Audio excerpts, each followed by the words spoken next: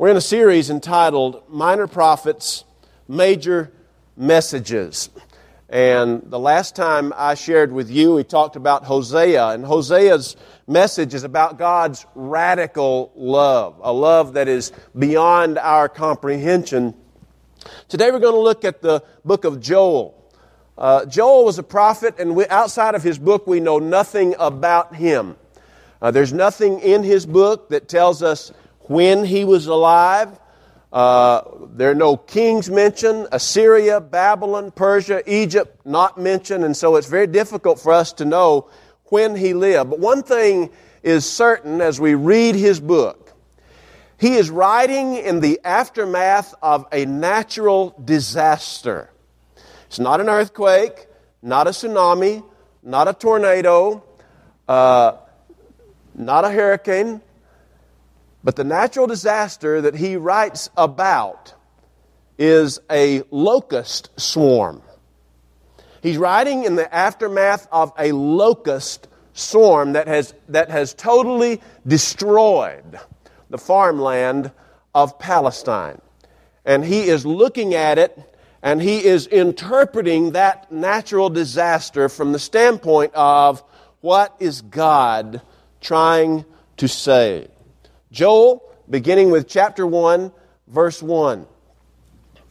The word of the Lord that came to Joel, son of Pethuel. Hear this, you elders. Listen, all who live in the land. Has anything like this ever happened in your days, or in the days of your forefathers? Tell it to your children, and let your children tell it to their children, and their children to the next generation. When the locust swarm has left, the great locusts have eaten. What the great locusts have left, the young locusts have eaten. What the young locusts have left, the other locusts have eaten. Wake up, you drunkards, and weep. Wail, all you drinkers of wine. Wail because of the new wine, for it has been snatched from your lips. A nation has invaded my land, powerful and without number. It has the teeth of a lion, the fangs of a lioness. It has laid waste my vines and ruined my fig trees. It has stripped off their bark and thrown it away, leaving their branches white. Now skip to verse 13. Put on sackcloth, O priests, and mourn. Wail, you who minister before the altar. Come spend the night in sackcloth, you who minister before my God.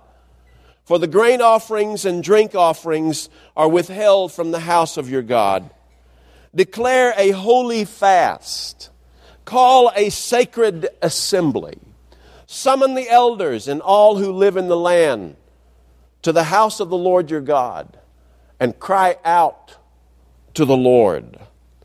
Alas, for that day of the Lord is near, and it will come like destruction from the Almighty. Then skip to chapter 2, verse 12. Chapter 2, verse 12. Even now, declares the Lord, return to me with all your heart, with fasting and weeping and mourning. Rend your heart and not your garments. Return to the Lord your God, for he is gracious and compassionate, slow to anger and abounding in love. And he relents from sending calamity. Who knows? He may turn and have pity and leave behind a blessing, grain offerings and drink offerings for the Lord your God. Blow the trumpet in Zion. Declare a holy fast. Call a sacred assembly. Gather the people. Consecrate the assembly. Bring together the elders. Gather the children, those nursing at the breast. Let the bridegroom leave his room and the bride her chamber. Then skip to verse 28. And afterward, I will pour out my spirit on all people. Your sons and daughters will prophesy, your old men will dream dreams, and your young men will see visions. Even on my servants, both men and women, I will pour out my spirit in those days. I will show wonders in the heavens and on the earth, blood and fire and billows of smoke. The sun will be turned to darkness and the moon to blood before the coming of the great and dreadful day of the Lord. And everyone who calls on the name of the Lord will be saved. For on Mount Zion and in Jerusalem there will be deliverance, as the Lord had said, among the survivors whom the Lord calls. I remember the year the grasshoppers came. I don't remember the exact year, except to know that it was sometime in the late 1960s or early 1970s. I don't know whether it happened everywhere like it did where I live, but in North Georgia, I remember that particular summer. It was hot, as summers normally are in Georgia, and humid, as summers normally are in Georgia. But what was occurring that had not happened, at least in my lifetime, my short lifetime, up to that point, was we had an invasion of grasshoppers. Now, I know you're saying, well, we always have grasshoppers in Georgia in the summer. Yes, we do. We always have those little grasshoppers that jump everywhere. Yes, we do. But this one was different. Late 60s, early 70s, we had an invasion of grasshoppers. They were black grasshoppers. And on the underside, the abdominal area of the grasshopper, that long comb on its underside, was a mixture of black to yellowish brown. And they were anywhere from 3 to 5 inches long. And they flew. And if you went outside in North Georgia that summer, you would not go 5 feet away from your front door before one of them ran into you. They were everywhere. I remember them being all over my dad's scuppernong vines. And he had a garden that was about 1.5 acres long and had all kinds of vegetables and fruit growing in that garden. And those black grasshoppers with the yellowish-brown underside, they were everywhere. They were chewing on leaves. They would run into your faces. And I remember as a young boy trying to figure out some things about those grasshoppers. Where did they come from? And where were they last year? And where were they the year before that? And how do we get rid of them? And why this summer, as opposed to other summers, did we have these big grasshoppers? I remember being at country churches and people talking about, have you ever seen a summer like this with so many grasshoppers around? The old men would be talking about it, especially the farmers. Yeah, I've been trying to get rid of those doggone things and can't get rid of them anywhere. Grasshoppers. I remember one discussion where somebody called them not grasshoppers, but locusts. I'd never heard that before. What's a locust? That's some sort of biblical thing. These are grasshoppers. It took me some time to figure out that grasshoppers and locusts look identical. In fact, some people use the names interchangeably. It was a grasshopper swarm. In Joel's day, whenever that was in the Old Testament times in which he wrote, there was a swarm of giant black grasshoppers that he called locusts. Now, I began wondering about this. What is the difference between a locust and a grasshopper? And some people say there is no difference. Other people say this: grasshoppers are solitary insects. In other words, they usually keep to themselves. They don't buddy up very often with other grasshoppers. And locusts are normally also solitary insects, except there are those times when a large number of locusts are congregated in a certain area, and biologists tell us that when they are together in huge populations, their biochemistry, their internal makeup changes to the point that they go from being solitary loners to insects that always congregate in a swarm, to the point that the swarm as a whole, that can consist of millions of locusts, that swarm operates as a single creature, moving through vast areas of land. Now, we don't think about locust swarms that much. I mean, when was the last time we looked at the Atlanta Journal-Constitution and on the front page it said, "Locust swarm sweeps through Palmetto, Georgia"? We've had some other things sweep through Palmetto, Georgia, but not locust swarms. But locust swarms have swept through states like Texas and out in the Midwest a lot. Just last month in Madagascar, there was a swarm of locusts that swept through the country of Madagascar and took away the food supply of 460,000 families. Last month. A small swarm of locusts can eat enough vegetation per day that could feed 2,500 people. These bad boys are nothing to laugh at. I'm thankful that we don't have them that much here in Georgia.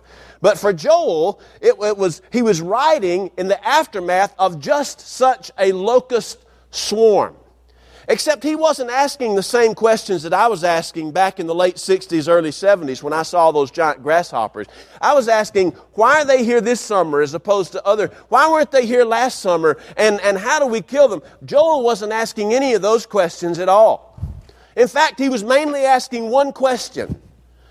What is the relationship of these locusts to God? And more specifically, what is God trying to say to us through these locusts? I have to admit, I never thought about that when those big 3 to 5 inch black grasshoppers were climbing all over the scuppernongs of my daddy's garden back decades ago. But when I think about the way Joel was looking at this natural disaster, it prompted me to start thinking about the different things that you and I have experienced in our lives and how God relates to those. And I want to say 4 truths. I want to share with you 4 truths that I have gleaned from looking at Joel's words and from examining the things that happen to us. And here's truth number 1. I want you to get this. Truth number 1. God speaks through our circumstances. Now, there are many ways that God speaks to us. People who try to figure out God's will or try to hear what God is saying, and probably you have studied how to know God's will. You know that God speaks through His Word, the Bible. God speaks through the counsel of godly Christians that you know. But God also speaks through circumstances. Here is Joel. He's standing in the area of Judea around Jerusalem, and he's looking at acres upon acres, hundreds of acres upon hundreds of acres of farmland that is absolutely destroyed, been eaten down to the ground. And in his circumstance, rather than questioning, why has this happened? How do we kill them? Why didn't they come last year? He's saying, God, what are you saying to us through these circumstances? I want you just to stop and think for a minute. Because every one of us, every single person in this room today came through either the side or the front doors, and you brought with you circumstances. Things that are happening right now in your life. Certainly, it's not going to be a locust swarm, but for you, it may feel just as overwhelming as one. It can be a job loss. It can be a loss of money. I was talking with a fellow yesterday. In fact, he married a cousin of mine. We were at a reunion, and he has been a plumber all of his life, and one who commanded a pretty high wage for being a plumber. Whenever I was a teenage boy, he was doing $1 million homes in Roswell, Georgia. And I said, how's the plumbing business? And he said, it's almost gone. He said the problem started in November of 2007. I said, really? He said, that's when it started. He said, in 2005 and 6 and 7, he said, I plumbed 200 to 250 new houses every year. But he said in 2008, it went from 200 to 15. And he said in 2009, I plumbed 3. And so far in 2010, he said, I've plumbed 3 houses. He said, I had 15 employees 3 years ago. I have 3 now, and they're not busy at all. Circumstances. Circumstances. Maybe your circumstance is a health issue. Maybe your circumstance has to do with one of your children. Maybe your circumstance has to do with your marriage or something that is going on at work. Here is the question that I want to submit to you, that you and I will ask ourselves. What is God saying to me through my circumstance? Because God speaks through our circumstances. For Joel, God was speaking through this locust swarm. Now, the second thing that I want to say to you from this passage is this. Not only does God speak to us through our circumstances, but often when He speaks to us, He is speaking to us for the purpose of redirecting our way. He is speaking to us for the purpose of redirecting our way. Now, look again at Joel chapter 1, verse 5. Wake up, you drunkards, and weep. Wail, you drinkers of wine. Wail because of the new wine, for it has been snatched from your lips. He's not coming down on people who drink wine there. He's given a picture of the fact that all of the grape vineyards in Palestine have been ravaged down to the roots. He says, verse 6, a nation has invaded my land, powerful and without number. It has the teeth of a lion, the fangs of a lioness. And so what are they to do? He says, put on sackcloth, verse 13, and mourn, and spend the night in sackcloth. In verse 14, he says, declare a holy fast, call a sacred assembly. In other words, lay aside everything that you normally do, whether it's eating, drinking, socializing, working, whatever it is, lay it aside and spend that time with your face before God. He says you need a redirection of your way. Sometimes God speaks to our circumstances in order to change our behavior. We don't like that today. We don't like somebody telling us to change the way that we live. And yet God is constantly trying to get our attention to say, hey, you're going the wrong way. You need to turn. That's what the word repent means. It means you're going down the road in one direction, a wrong direction, and God says repent, which means to turn. Turn and go in a direction that is Godward. What is the direction of your life right now? And are the circumstances that you are facing right now, do they serve as God's voice redirecting you into a better direction for your life? Sometimes when God speaks to us through our circumstances, it's for the purpose of redirecting our way. Sometimes that redirection involves humbling us. And this happens to everybody too. Even the Apostle Paul. We talked about his thorn in the flesh in the last chapters of 2 Corinthians in the New Testament. Paul said there was given unto me a messenger of Satan, a thorn in the flesh to buffet me. And he said, I prayed 3 times that God would take it away. But God said no. God said, my grace is sufficient for you. There was something in Paul's life, and that chapter that you read in 2 Corinthians indicates that there was pride in Paul's life, or at least the potential for it. And so God allowed this thorn in the flesh to humble Paul. It was a circumstance in his life through which God was saying, Paul, it's time to bring you back down to earth. If there's one thing I believe in America that needs to happen, and I'm talking about to God's people, we need a humbling.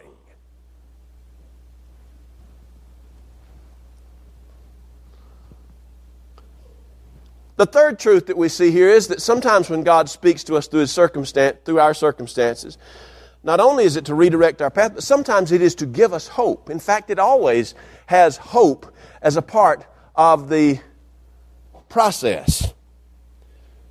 Sometimes God gives us hope when He speaks to us. Joel chapter 2, verse 12. He's been really coming down on them all through chapter 1 and the first half of chapter 2. And then He says this, He says, but even now, that's a pregnant 2 words right there. Even now, in spite of everything I've said, in spite of the total wrong direction that you're going in, even now, He says, if you return to me with all your heart, with fasting and weeping and mourning, and if you rend your hearts and not your garments, He says in verse 28, I will pour out my Spirit on all people.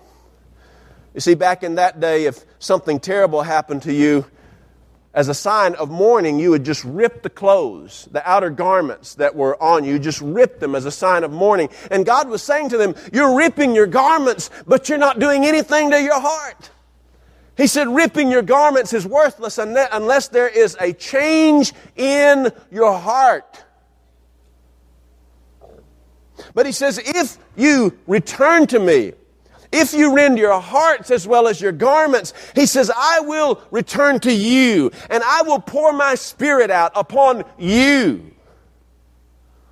God is in the hope-giving business. You know, one of the reasons why we don't spend a whole lot of time in the prophets, especially the minor prophets, because we have come away with the idea that, oh gosh, it's just gloom and doom reading those prophets, man.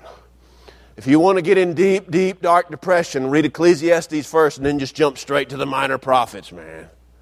But the fact of the matter is that while, yes, they do confront sin, head on, they do it for the purpose of giving hope to God's people. God desperately wants to give you and me hope. That is His primary focus in your life, is to give you hope. And not just eternal hope in heaven, certainly that is there. And if you have a relationship with Christ, the eternal hope, the hope that carries you into heaven after you die, that's there. But He wants to give you hope here and now. Some of you are wondering how you're going to make it through a day, much less how you're going to make it into heaven. And God is here to give us hope for all of those. And then the fourth thing that I really want you to get, if you only get one of these four truths that I'm sharing with you, get this one. And it's this: God speaks to us to deal with us, not them.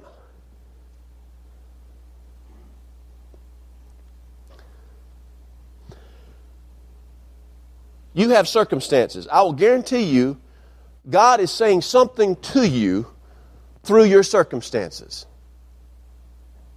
Now, if you and I are not careful, we will hear God speaking through our circumstances, but we will hear Him telling us how to correct them. And the moment we go there, we've missed what He's saying. Read any or all of the prophets. Read any of these minor, Hosea 2 weeks ago. It wasn't them over there that God was trying to correct. It was God's people. God's people were Gomer. God's people in Joel were affected by the storm. God's people today need to return to Him. It's not the lost out there. How can the lost be revived? They've never been alive. It's God's people who need reviving. It's you and me who need to hear what God is saying to us in my circumstances. And I have circumstances, and God is speaking to me in those circumstances. But what He's saying to me, He's saying to clean me up. And what He's saying to you, He's saying to clean you up. Don't make the mistake of thinking that God has appointed you to clean them up.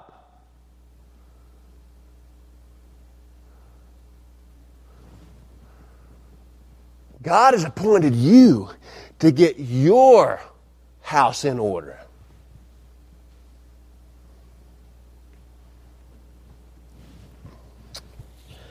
Well, I guess you heard. A potential natural disaster has affected the United States. I was watching the news early this past week, and this natural disaster has now impacted all 50 states, including Alaska and Hawaii. In the middle of this past week in Chicago, Illinois, there was a conference, the first ever convention to deal with this problem, the first ever natural bedbug convention.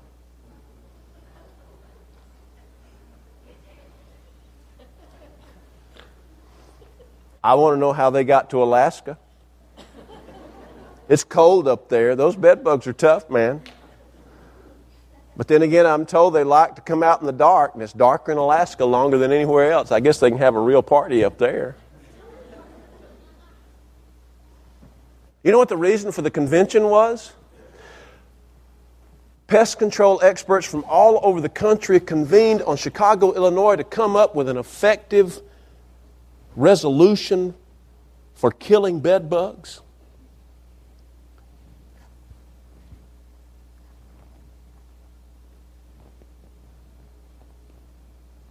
Did you know that in Manhattan, New York, they had to close down Nike Town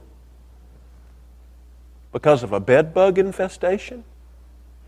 Did you know they found them in Macy's and Bloomingdale's week before last in Manhattan? So y'all going down to the dressing rooms.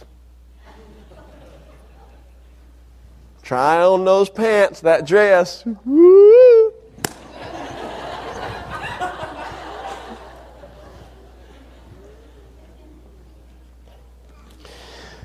Did you know Reinhardt College up here in Waleska had to evacuate their dormitories this past week and treat them for bed bugs? Do you know what the average cost per homeowner is to have bed bugs treated? It's between $2,000 and $2,500. And somebody's thinking, wow, all of my folks take 3 baths a day. It's not going to affect. It doesn't matter how many baths you take. It's not connected with cleanliness, I'm told. So you can go live in the shower and it's not going to keep those bed bugs from out of your bed. Yeah. Now, I don't know. But could it be? Could God speak through what's happening with bed bugs? I don't know.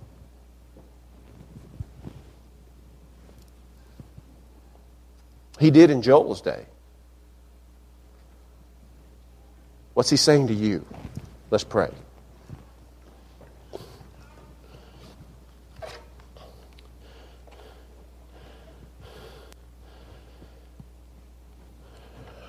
Father, every one of us brought in our circumstances.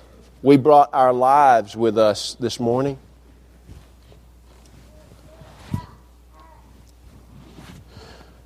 And for some of us, Lord, what's happening in our lives, we would prefer to have a locust swarm than what's happening.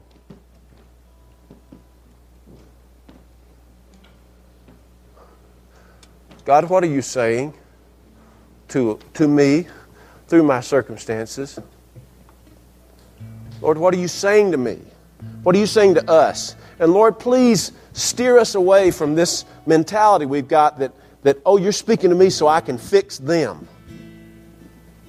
There's too much of me that's broken to try to fix them. God, help your people to hear what you're saying to us, to fix us.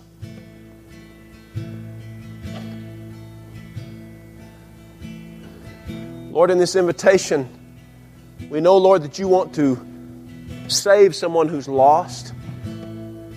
If you're here this morning and you've never invited Christ into your life, this is the time to invite Christ in your life. We invite you to move out from where you are and come to this front and invite Christ to save you. Invite Him into your life. We have people who will help you pray and counsel with you. You may be someone who is saved, but you haven't joined a local church. Maybe you haven't been baptized. God wants that for your life.